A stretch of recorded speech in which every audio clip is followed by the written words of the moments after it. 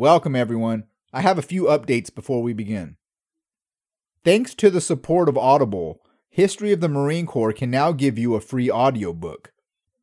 Audible is known for its tens of thousands of audiobook selections, but they also have choices from podcasts to meditation sessions. I often use Audible for myself and for some of the reference material we use on the show. I love audiobooks. For one, I'm a crayon eater, so having someone read the book to me is a lot easier. But it also allows me to rewind and listen to segments, and I could listen while I'm doing things around the house. In the spirit of transparency, History of the Marine Corps receives a kickback for everyone who signs up, but the author or the publisher does not sponsor me whatsoever. Every recommendation is either a book I personally read or listened to through Audible, and I thoroughly enjoyed it. This offer is available to any of the tens of thousands of audiobooks offered by Audible. And regardless if you decide to continue your membership with Audible or not, this book is yours to keep forever. It's a pretty good deal. So visit audibletrial.com/marinehistory for a free audiobook and a free 30-day trial. Stay tuned after the show where I will give you my audiobook recommendation. My second announcement is Patreon. History of the Marine Corps is now on Patreon. I have many plans for this podcast for 2021, including making YouTube videos about Marine Corps battles, conducting more interviews with Marines, and even visiting some of these battle sites we discussed on the podcast and creating virtual tours of the battlefield. We also have an event coming up in February, honoring the 76th anniversary of Iwo Jima. Details are currently on Patreon, and I'll post this on social media as we get closer. But holy crap, if there is one historical monument to support, this is it. This monument was built for Iwo Jima survivors by Iwo Jima survivors. Visit patreon.com/marinehistory to look at our Patreon page. I'll include a link in the podcast description as well. Thanks for your time, and now on to the show. Welcome to episode 57 of History of the Marine Corps. Texas declares independence. Last week's episode summed up the Seminole Wars. We reviewed the Navy and Marines' efforts in the Everglades against the remaining Seminoles, discussed a high-level review of the American Indian Wars, and provided a few statistics about the conflict. We ended the episode by heading out west and examined the struggle between Texas, local Native American tribes, and Mexico. The clash between the three nations would lead to Texas earning its independence from Mexico and eventually joining the United States. This week, we dig a little deeper into the cause of the Mexican-American War. We spend the first half of the episode discussing the history between Texas and Mexico, expand on the United States' perceived right of manifest destiny, and take a look at Mexico's leadership. The second half reviews how U.S. citizens view the decision to go to war, a couple of early battles, and an introduction to Marine Archibald Gillespie. We end the episode with the Marines landing on Mexican soil. Thanks for joining. Now let's talk about the history of the Marine Corps.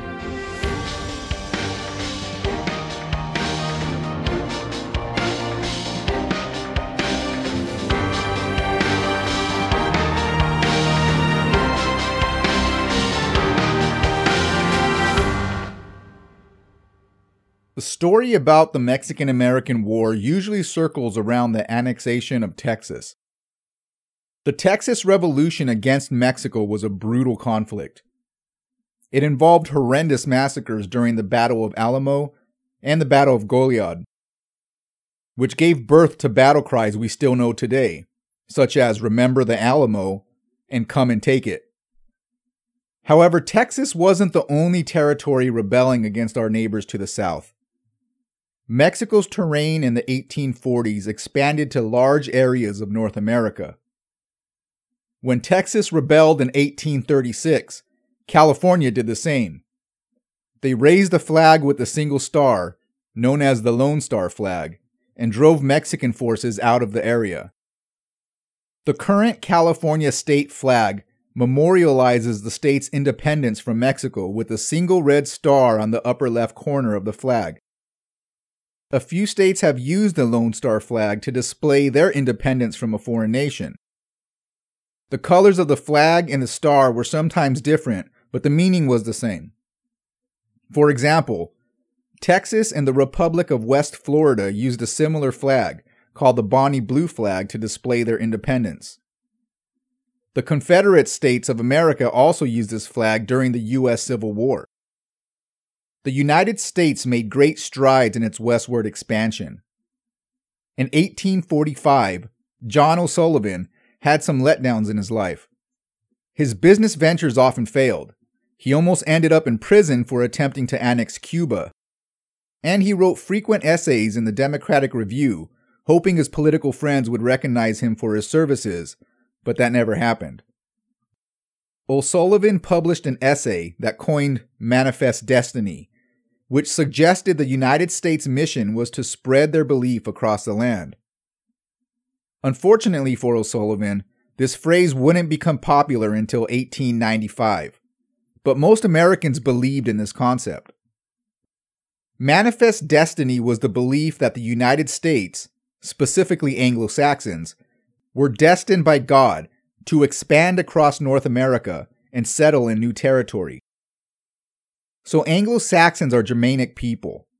Small groups of them lived in Britain, and even smaller groups migrated to the United States when we were still colonies. But their presence wasn't large enough to merit a population. In the 1840s, this term slowly evolved to one that distinguished white people from other races living in North America. However, it didn't include all white people. It involved only those who were settled on the East Coast and helped during the Revolution and spoke English. At the time, Irish immigrants were looked down on. However, if they had a child born in the United States, supporters of this belief would praise them as Anglo-Saxon. I consider this more tribalism than racism, but whatever you want to call it, it's still a ridiculous concept. But I'll post his essay on historyoftheMarineCorps.com so you can read it yourself. Political parties, specifically the Democratic Party, linked scientific interest to the belief that Anglo-Saxons were superior than any other race. It was America's divine right and duty to take the land and settle in the West to spread their religious beliefs and democratic values. As Americans started to migrate west, they encountered resistance to their expansion. Mexico was going through her struggles at the time. Conflicts between Spain and Mexico went on for decades, and despite Mexico winning its independence in 1821, the Spanish government would continue to attempt to reconquer this country. In 1829, Antonio López de Santa Anna led Mexican forces against a Spanish attack to reconquer Mexico, and successfully defended against the invasion. He did this with a smaller army, which gained him a considerable amount of respect from his fellow Mexican citizens. He was considered a hero. Later that year, Vice President Anastasio Bustamante enacted a coup against President Guerrero, who was executed in 1831 by firing squad. Bustamante promised a new policy and a better country, but he never delivered, and the country started to go downhill for a couple of years. In 1832, Santa Anna declared a rebellion against Bustamante, which resulted in most of his cabinet being relieved or killed, and him being exiled. New elections were held in 1833, which Santa Anna won, making him the new president of Mexico. Although he won the presidency, Santa Anna did relatively little to serve the Mexican people. He hated the role of president, and not too long after his victory, Santa Anna nullified acts of Congress, prohibited Congress from assembling, changed state and city administration whenever he felt like it, and created a revolutionary plan that made him the only source of authority. This move effectively made Santa Anna a dictator. He established his own central government and filled it with representatives who aligned with his views. And in October 1835, department councils replaced the state legislators. Texas settlers had always faced resistance from the local Native American tribes, and the Mexican government would often give land to migrating Americans to create a buffer between hostile Native Americans and Mexican citizens, ironically creating a human wall between the two countries. To be fair, this wasn't the only reason Mexico gave land to Americans. They hoped that by giving land to new settlers, they would become loyal Mexican citizens and stop the United States from slowly taking their land. Texians requested military support from Mexico, but they were unable to send military troops. Instead, they sent a single 6-pound cannon to Gonzales settlers to defend against Native American attacks. After Santa Anna overthrew the Mexican government, he believed that Texas would use this opportunity to separate from Mexico. So Santa Anna ordered the Mexican military to disarm the Texians, which included taking back the cannon given to them a few years prior. Texas gave a simple response: come and take it. On October 2nd, 1835, Mexican forces traveled to Gonzales to take Texas up on their offer. It was a short fight, but an important milestone to the independence of Texas. Texians managed to cause the Mexican army to retreat. There were 2 deaths on the Mexican side, and the only casualty from Texas was a man who received a bloody nose from being bucked off his horse. However, this battle marked the start of the Texas Revolution. For 6 months, Texas fought for its independence. It ended with a few militarily insignificant battles, but motivated Texians to keep fighting. The Battle of the Alamo, where a couple of hundred Texians refused to surrender against a military force of thousands and ended up with most Americans slaughtered, gave Texians an insight into how Santa Anna ruled.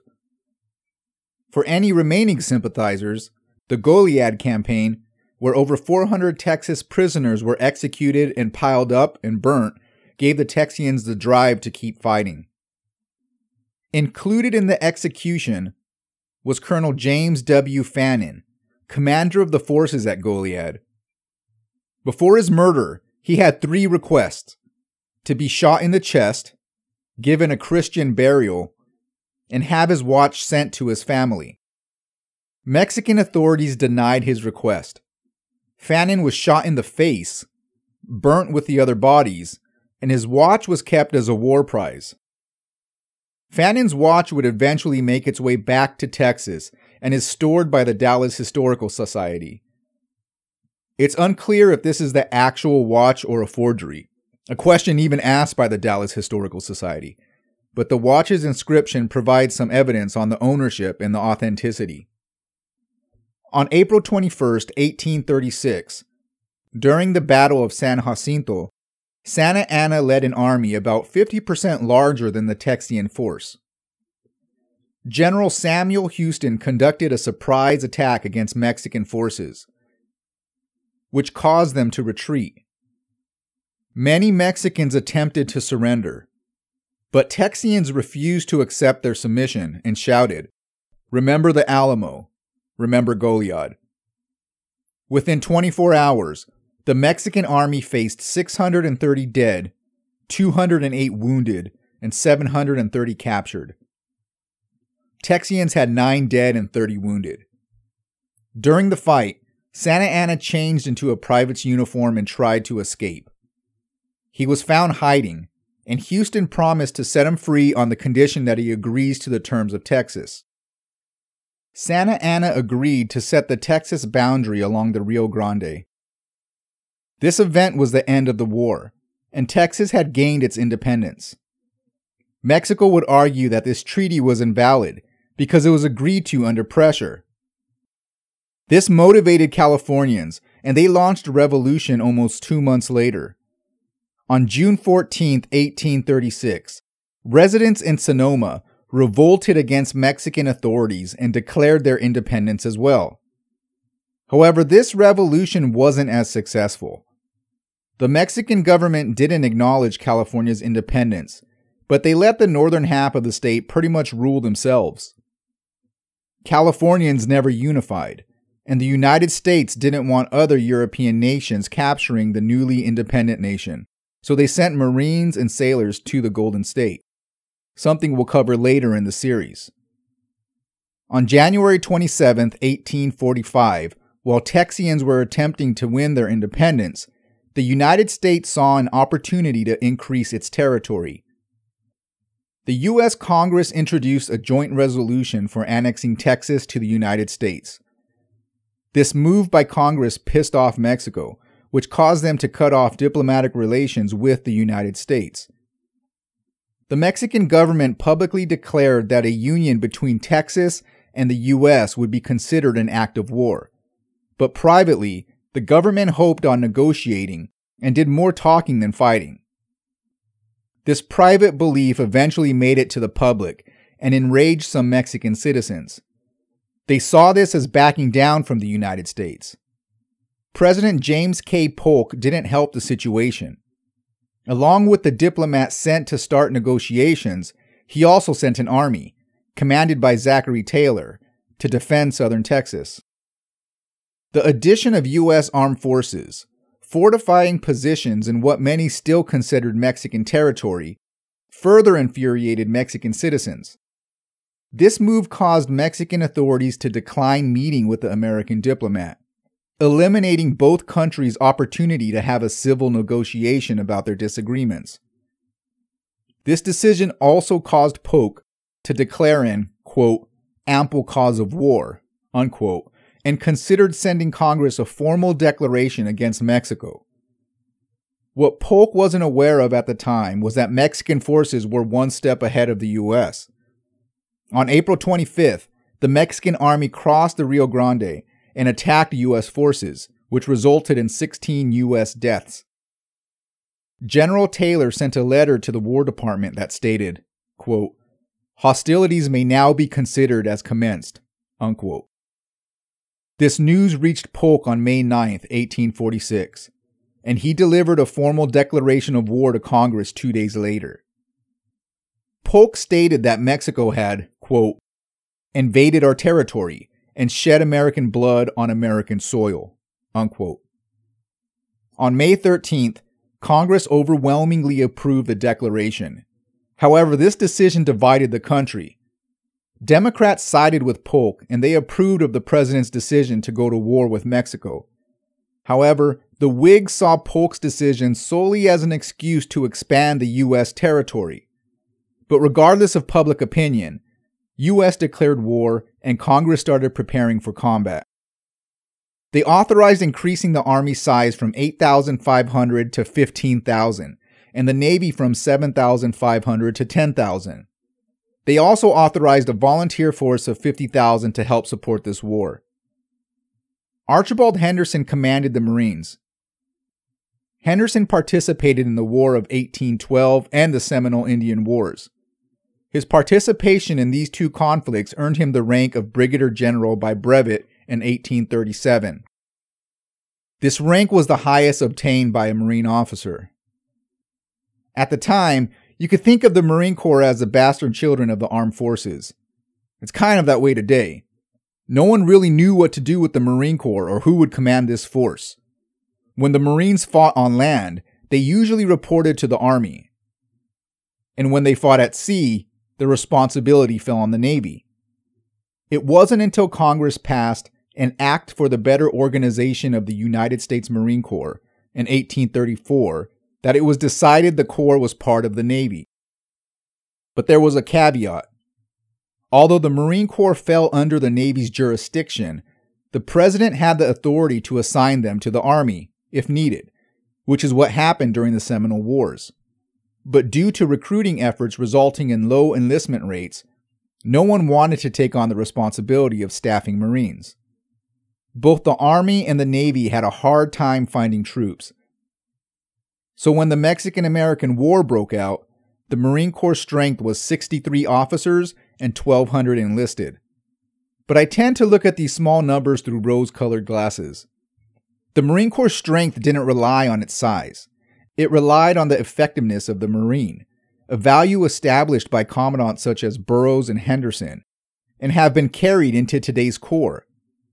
Throughout the war, Archibald Henderson would argue for more Marines to properly protect naval yards, man ships, and support land operations. However, Congress never approved additional forces. The Marine Corps' size stayed the same for the duration of the Mexican-American War. This wasn't necessarily a bad thing. This decision resulted in the same Marines fighting in multiple battles, which gave them substantial experience over their colleagues. This experience also gave rise to some great leaders in the Marine Corps, two of which would eventually become commandant.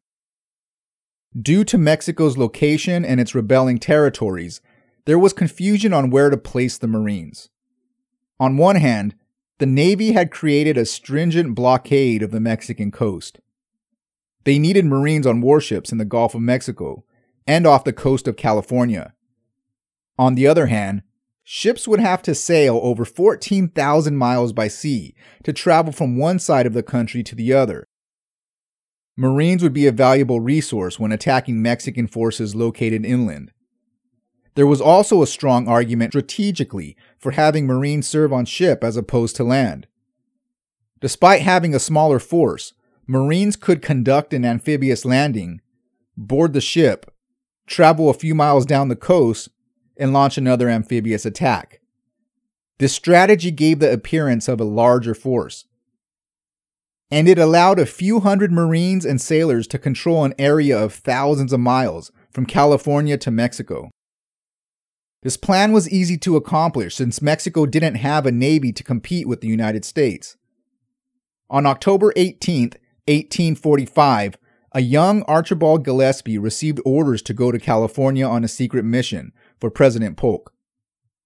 6 months later, Gillespie arrived at Monterey, California, and delivered to the American consul secret instructions from the President and the State Department. As Marines, we rarely hear about Archibald Gillespie. I'm assuming it's because the tail end of his career was, shall we say, less than Marine-like, but there's no doubt that this Marine was one of the most important figures in the conquest of California. I will be dedicating an episode to Archibald Gillespie as we get further into the Mexican-American War. With the United States and Mexico officially at war, Archibald Gillespie in California, skirmishes along the Rio Grande, the Mexican-American War was in full swing. Matamoros was the most important port in Mexico and served most international commerce from Europe and the United States. U.S. Army General Zachary Taylor, also known as Old Rough and Ready for his willingness to fight alongside his men, prepared to move his forces across the Rio Grande. General Taylor commanded the Army of Observation, which was later renamed to the Army of Occupation, and was the largest body of troops assembled since the War of 1812. It contained half the total strength of the entire U.S. Army. In February 1846, they marched 150 miles from Christie, Texas to the Rio Grande. While Taylor and his men marched, the Mexican army sent reinforcements to Matamoros to prepare the city's defenses. When Taylor arrived, he set up a fort directly across the river. Within 2 days, the United States and Mexico fought 2 battles between the two nations. There was uncertainty that the U.S. Army could defeat the Mexican army, and many United States newspapers reported this doubt. The media expected that the U.S. Army would be overwhelmed by a larger and more experienced force, but Taylor and his men would prove the media wrong. On May 8th, the Battle of Palo Alto kicked off, which resulted in a decisive win for the Americans. It set the stage for the next day, where the U.S. Army and Mexican Army faced off in the Battle of Resaca de la Palma. Despite being outnumbered, the United States won the battle. The Mexican Army retreated across the Rio Grande to nearby Matamoros. Many Mexican soldiers drowned while fleeing across the river. Shortly after the battle, Mexican General Mariano Arista ordered troops to evacuate the city. On May 18th, Marines and seamen from the U.S. frigate Cumberland and the Potomac traveled up the Rio Grande. They landed at Matamoros on the river's south side. When the Marines landed, they promised protection to the local citizens. They discovered more than 300 wounded Mexican soldiers in the local hospitals. Marines determined that the Battle of Resaca de la Palma eliminated 1/5 of all Mexican forces assembled at Matamoros. The lack of supplies meant that Mexican forces were weak.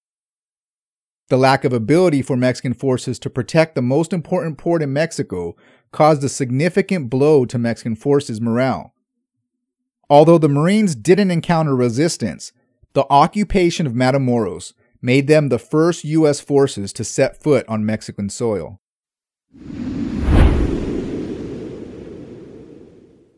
Thanks for listening. Next week, we'll start getting into some battles fought by the Marines.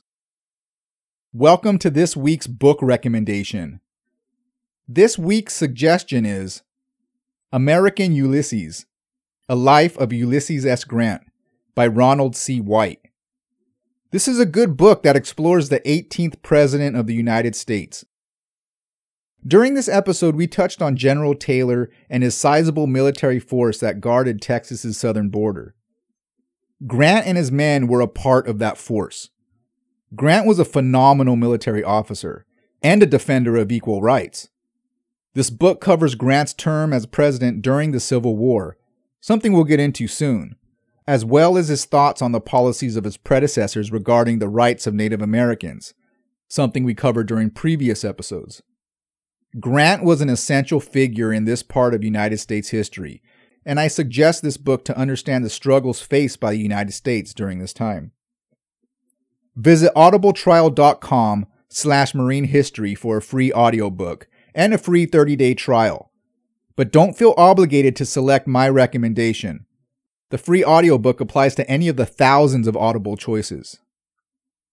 If you like what you're hearing, check out historyofthemarinecorps.com. Here you can subscribe to our newsletter, find out more information about each show, and look at references used for each episode. We're also on Facebook and Twitter at Marine History, and on Instagram at History of the Marines. If you're enjoying the podcast, tell a friend. We count on listeners like you to share, and any help would be greatly appreciated.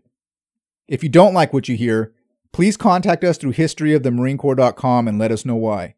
I'm always looking for ways to improve. Thanks for listening, and Semper Fi.